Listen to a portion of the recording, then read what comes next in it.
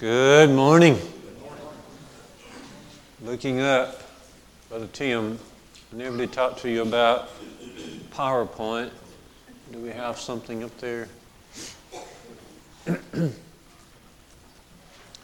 as he's looking at that, I want to acknowledge how grateful we are to be together. Good to see some back with us. Sister Betty Phil's been feeling down and rotten lately, and she's back with us. Good to see Sister Liz with us this morning. Several are recovering.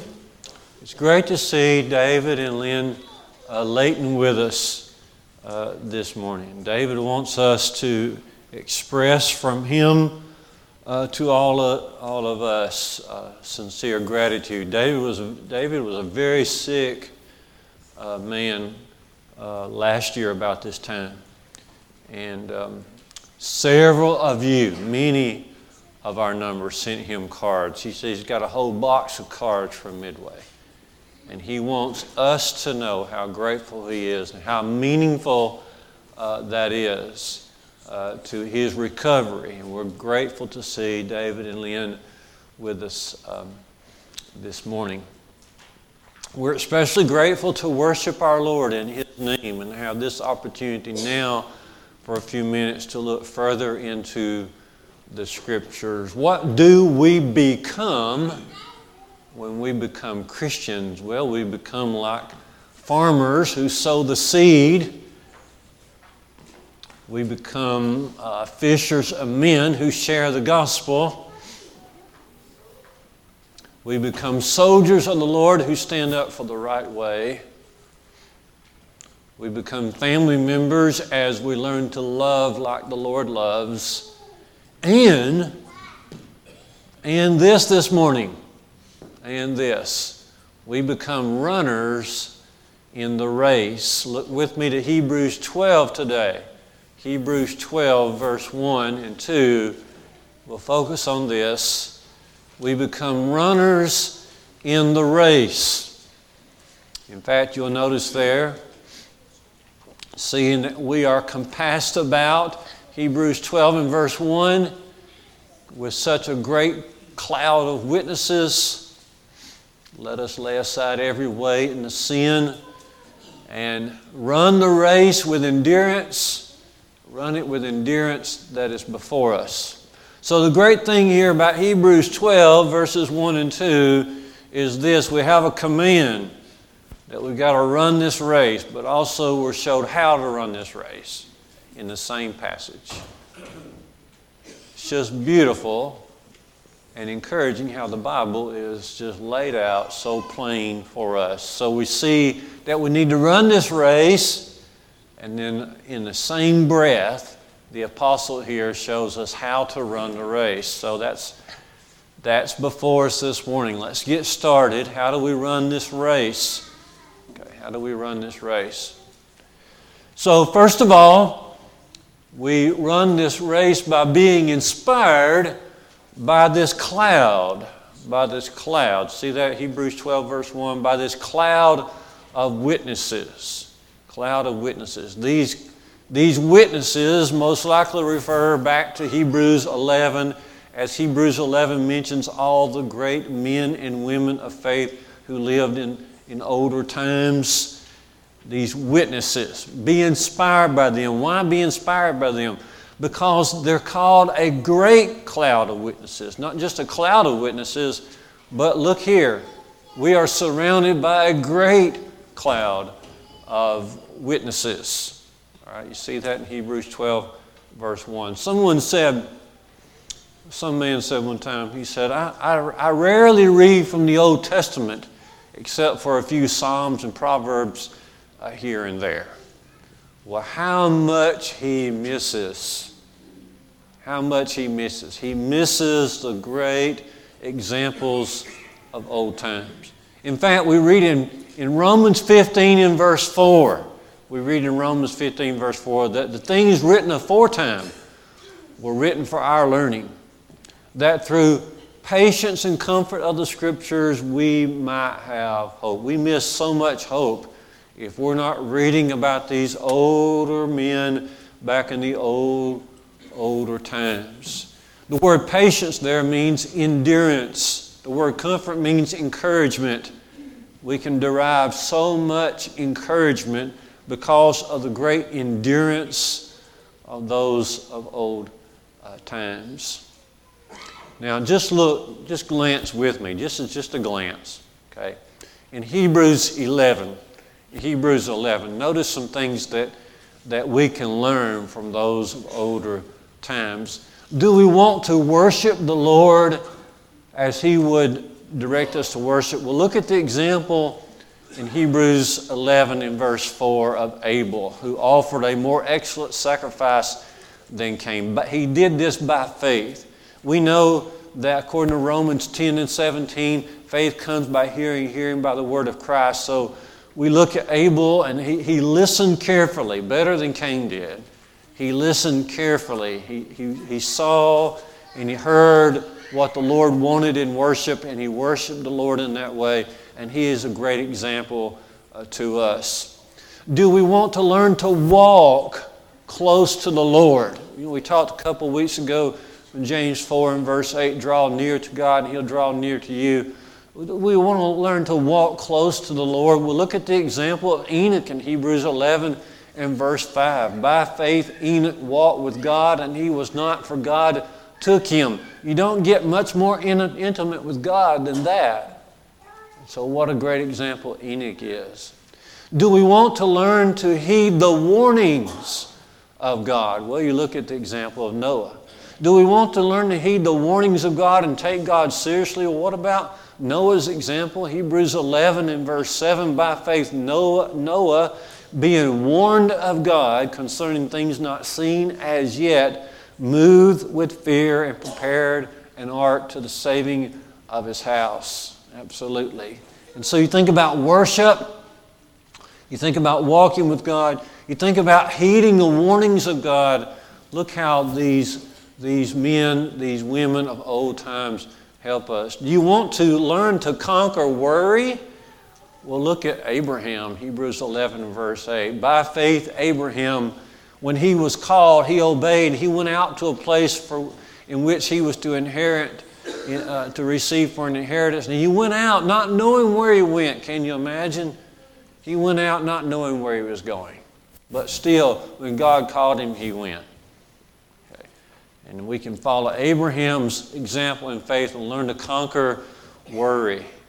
Do you want to learn to have the proper attitude toward wealth? Then you read on down in Hebrews 11, look at the example of Moses from verses 24 to 27. We know about Moses and the great choice. He chose to suffer affliction with the people of God to enjoy the pleasures of sin for a season. And he accounted, this is what he accounted. He accounted the reproach of Christ of greater riches than all the treasures in Egypt. You think about worship, you think about walking with God, you think about heeding the warnings of God, you think about worry, you think about wealth. We've got these men, and we can look at their lives and we can learn and we can be encouraged and we can learn to run this race. So in order to run the race, we've got to be inspired by these examples, this great cloud of witnesses. You know, life comes down, doesn't it, to the heroes that we set before us. What heroes are we setting before us? What heroes are we setting before us? What heroes are we setting before our children? What heroes are we setting before our grandchildren? And what would God have to say about this? What does He say about this? In the second place, in order to run this race, we are runners in the race. In order to run this race, we've got to lay aside every hindrance, every weight. We've got to lay aside every hindrance. You see, God wants us growing. Absolutely. 2 Peter 3 and verse 18 says we ought to be growing in grace and knowledge of the Lord every day. But He doesn't want anything to hinder us, to impede this progress. So anything that might hinder us, He wants us to lay aside every weight. Every weight. Okay. Every hindrance that might possibly be there. Now, I think we understand this. I think we understand this from just the nature of life. Like you, like many of you, I played baseball when I was younger. I loved baseball, but I never was a fan of the baseball uniform. Okay? I don't have any better answer to it, but I don't like the baseball uniform. Okay? Never did like it. Okay? But we can understand the uniform because you don't need to be out there sliding around and diving for baseballs and sliding into bases and making all these other movements and having pencils in your pocket or your pocket knife in your pocket or a wallet in your pocket or anything else in your pocket. You need to lay those things aside so you can go and do the movements you need to do to play. And so in the Christian race, we are to lay aside any hindrance that possibly might get in the way. Now this can be things that are bad, okay? Any and everything that might be bad, whether it might be a bad attitude or a bad habit or even a bad association. You know, Paul says in 1 Corinthians 15:33 that evil companionships corrupt good morals. So it can be anything and everything that is bad, but it also can be things that we would consider not so bad. Even what we would consider harmless things can become harmful if our priorities are not right. Paul teaches us, and Paul prayed along these lines, Philippians 1 and verses 9 and 10. He teaches us to pray. By the way, I want to do a series sometime, okay, but if I don't ever get to it, you can do it, okay? But praying like Paul, praying big like Paul, okay?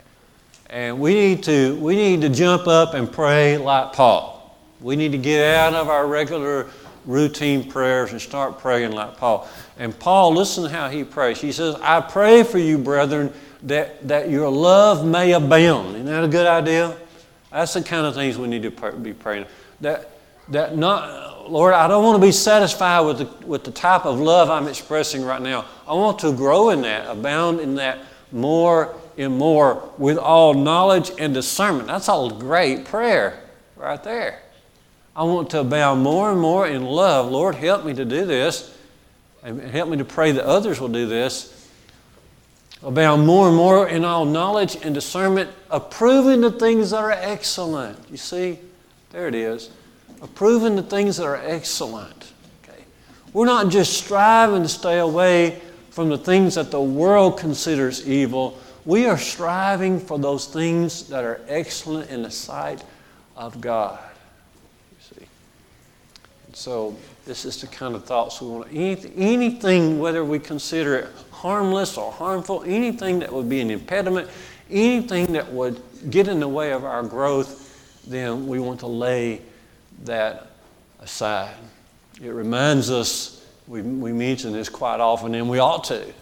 Okay, we often mention, well, what's the definition of worldliness? Well, anytime that the outward man, okay, is more emphasized than the inward man, that's worldliness. Anytime the temporary things are emphasized more than the eternal things, that's worldliness. Anytime we have an overemphasis of the flesh instead of the spirit, that's worldliness. Anytime we have an overemphasis of this life over that which is to come, that's worldliness. You see where we're going here? Anything that would hinder us needs to be laid aside, especially the Lord warns us, especially about people. About people. The Lord says over and over, be careful about people. People. This is very deceptive. Okay, many are deceived hereby. Okay, because we want we want to have good relations with friends. We want to have good relations with brethren. We want to have good relations with family members and with co-workers. We don't want to be in conflict with anyone. Yet sometimes the gospel brings us into conflict. Jesus said, for example, in Matthew 10, 34 and 35, he said, I didn't come to bring peace to this earth, but a sword. He said, sometimes your foes will be those of your own household. He says, he that loves father and mother more than me, or son or daughter more than me, is not worthy of me. And Paul asked this question in Galatians 5, verse 7. Notice this carefully. He said, you are running well. See, there's the race right there. Paul said, you are running so well. What happened? Who did hinder you that now you're not obeying the gospel? Now that you're not obeying the truth? Okay. When we are confronted with the truth, we obey it. Okay. Only one thing Paul had trouble with here. He said, someone is keeping you from obeying the truth. When we first hear of Jesus and the requirement to hear His word and believe, repent, confess, and be baptized, that's obeying the truth. But we continue to obey the truth as Christians. And Paul said, you Christians there in the area of Galatia, you have stopped obeying the truth. Somebody is hindering you from doing. Who is that person? Who is that person? See, we must lay aside every weight that might hinder us from running the race. I have relatives who grew up in the church. I have several, okay? And as I even speak this, they're popping into my mind. I can see them who have swayed away from the truth. If they die today, they're not going to heaven. In every case, some person, they've been persuaded by some person, some close friend or some relative or some person they have married. See? So the apostle here is saying to run the race, we must lay aside every hindrance. In the third place, in order to run the race, we must lay aside especially this sin that besets. Better translation here seems to me is the sin that entangles you. Or even better, the sin that so closely clings to you. What is this sin? What is this sin? Well, it's the sin of unbelief. That's what they're dealing with. That's what they're dealing with. Here in Hebrews, notice this. Hebrews 3 and verse 12. Take heed, brethren, lest there be in any of you an evil heart of unbelief in departing from the living God. That was the apostles' concern here. This sin, this particular sin, there's one particular sin that's plaguing them, and that's the sin of unbelief. You can see it again in Hebrews 3, 17 and 19. He reminds them that the reason that in the old times that the generation of Moses that did not get to go into the promised land, they didn't get to go in there because of disobedience and unbelief. And the same disobedience and unbelief can keep us out of our promised land as well. Notice in Hebrews chapter 11 again that the number of times the little phrase by faith is used. 21 times. 21 times in the book of Hebrews 11, this phrase, by faith, by faith, by faith Abraham, by faith Joseph, by faith the children of Israel, by faith Moses, by faith Noah, by faith, by faith, by faith. This is the problem. The problem is unbelief. See, our faith or lack of affects everything that we say, think, and do. Hebrews 11 verse 6, without faith it's impossible to be well-pleasing unto God. Just affects everything. Okay. Now, we have defined faith many times along the years, in the years. I like to sum it up this way. Faith is a combination of knowledge from God's Word and then trusting God and obeying Him. So knowledge, trust, and obedience. We particularly have trouble with trust. If we don't trust the Lord further enough, then we will never obey Him to the point that pleases Him. Trusting the Lord. A couple of statements I want us to just dwell on, just because we need to dwell on them. Okay. Not because I've got some great commentary upon them, but just because these statements in and of themselves ought to make us stop and think. One statement is this. In Matthew chapter 9 and 28, Jesus enters a house where there's 2 blind men. Okay. And before He heals them, He asks this question. He says, do you believe that I am able to do this? They said, yes, Lord. And He healed those men. In John chapter 11, 26, and His discussion with Martha, Jesus' discussion with Martha, He's about to raise Lazarus from the dead, but they're having a discussion about Jesus being the resurrection and the life. He looked to Martha and He said, asked the same question. He said, Martha, do you believe that I am able to do this? She said, yes, Lord. I believe that you're the Son of God who is coming into this world. In Mark chapter 5 and verse 36, Jesus has made His way now to Jairus' home, the ruler of the synagogue, and his daughter had been very sick. They come to this ruler and they say to him, don't bother the teacher anymore, she is dead. And Jesus looked to him, looked to the Father and said, do not fear, only believe. These are the kind of statements that when you begin to, or at least when I do, maybe we all can do this, when you begin to start falling in your faith, drifting away from your trust in the Lord, go back to these statements. That's really the question that comes to us. That's the question that the Lord wants to know.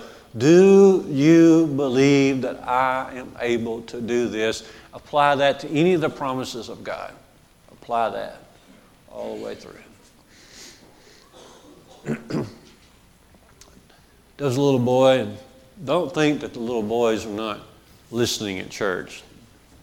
There's a little boy, and he was playing around the house, and as he was playing, he was singing this song that we sing sometimes, trust and obey. There's no other way to be happy in Jesus but to trust and obey. But instead of obey, he didn't get one of the words right.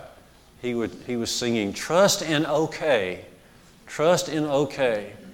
For there's no other way to be happy in Jesus but to trust and okay.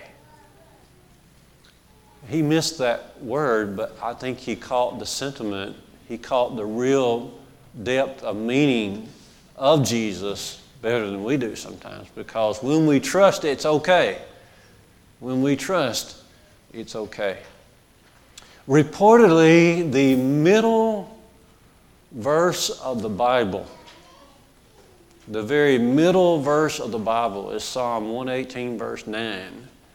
Psalm 118, verse 9. I've got it marked in my Bible. The middle verse of the Bible, Psalm 118 and verse. I don't hear too many pages turning. What is this? Okay, Chris, you want to do something about that for me? You turn? You trust that it's there? That won't work. That won't work. Wrong answer. Wrong answer. Well, it's got the word better in it. Okay. Better it is to put your refuge in the Lord than to trust in princes. The verse before that says about better it is to take refuge in the Lord than to put your trust in men. The middle verse of the Bible is talking about trusting the Lord. And so we must lay aside this particular sin, this sin that entangles us, this sin that clings so closely, the apostle is saying that's the sin of unbelief. And then finally to run this race, we've got to be looking unto Jesus. Hebrews 12, verse 2. We must be looking unto Jesus. Brought out here is the cruelty of the cross. Looking unto Jesus, who's the author and finisher of our faith, Hebrews 12, verse 2, who for the joy that was set before him endured the cross and despising the shame. And so when we read about shame and we read about endurance, we know that the cross was very cruel, and it was. Even the Roman citizens didn't want to have anything to do with the cross. Cicero once said that for a Roman citizen, may he never experience the cross in his body, and may he never experience a crucifixion in his mind, in his eyes, or in his ears. Even the Roman citizens didn't want to be close to a crucifixion. Crucifixion was reserved for slaves and criminals, and yet Jesus endured it for us. Brought out here is the cruelty of the cross. Jesus suffered first physically. Jesus first suffered physically. We remember reading from Isaiah 53, 4 through 6. He was bruised for our iniquities. He was pierced for us. He was wounded for our transgressions. He was bruised for our iniquities. He was pierced in his body. On top of that, we know that he was whipped without mercy even before he went to the cross. Jesus suffered physically. And then second, Jesus suffered emotionally. The very thought of bearing the sins of the world took Jesus to his knees in the Garden of Gethsemane. The very thought of bearing the sins of the very ones who wanted him dead, who were involved in his crucifixion, was enough for Jesus to say this in Matthew 26 and 38. He said to his disciples, "My soul is exceedingly sorrowful, even unto death." Have you been there before? So sorrowful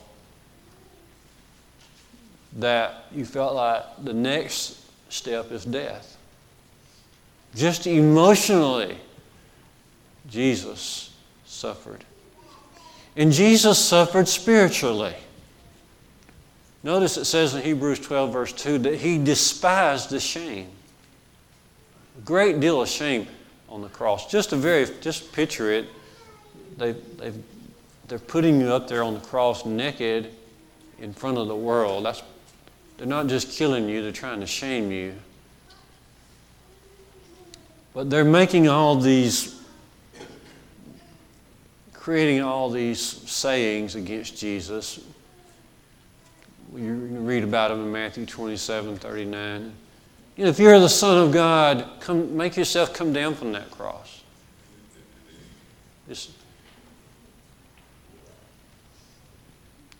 Jesus despised all the means they were using, all the means they used to take him to the cross. Jesus despised that. Naturally he did, because he's God.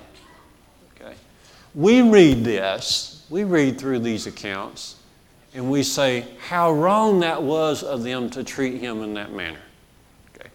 We read that at one level. But think about the level of Jesus. He is the truth. He is the way. In the most direct and intimate way of all, Jesus knew that what they were doing to him was counter the means they were using, was counter to everything that God stood for. And he despised that. And yet, he endured that for us. And so he suffered for us. We look to Jesus. There's no other one to look to as we run the race. The cross is the cure for everything.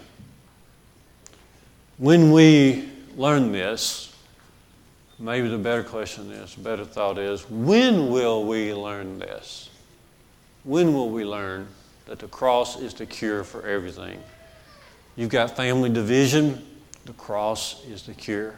You've got attendance problems at church, the cross is the cure. You've got a problem being grateful to God, the cross is the cure. You got a problem reaching out to people, the cross is the cure. Listen to Jesus in John 12:32. And if I be lifted up,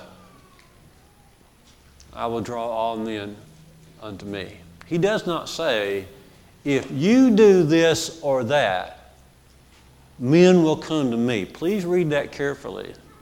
It's not what Jesus said. He does not say, if you, and you will do this, and this, men will be drawn to me. No! If I be lifted up, it's about the Lord, not us. Okay, our responsibility is to preach the cross in truth. We teach the cross in truth. Every bit of it, men will be drawn to Him. We need to get out of the way. Okay? And let the Lord do His business. Let the Lord do His work. You see, it's the cure. Now we have mentioned this morning the word weight and the word sin. Lay aside every weight and the sin. The truth is, sin is a weight. Sin is a burden that we cannot handle.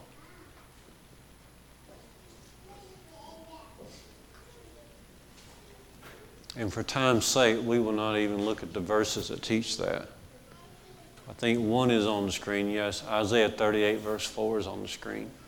That teaches that sin is a burden that we cannot even manage.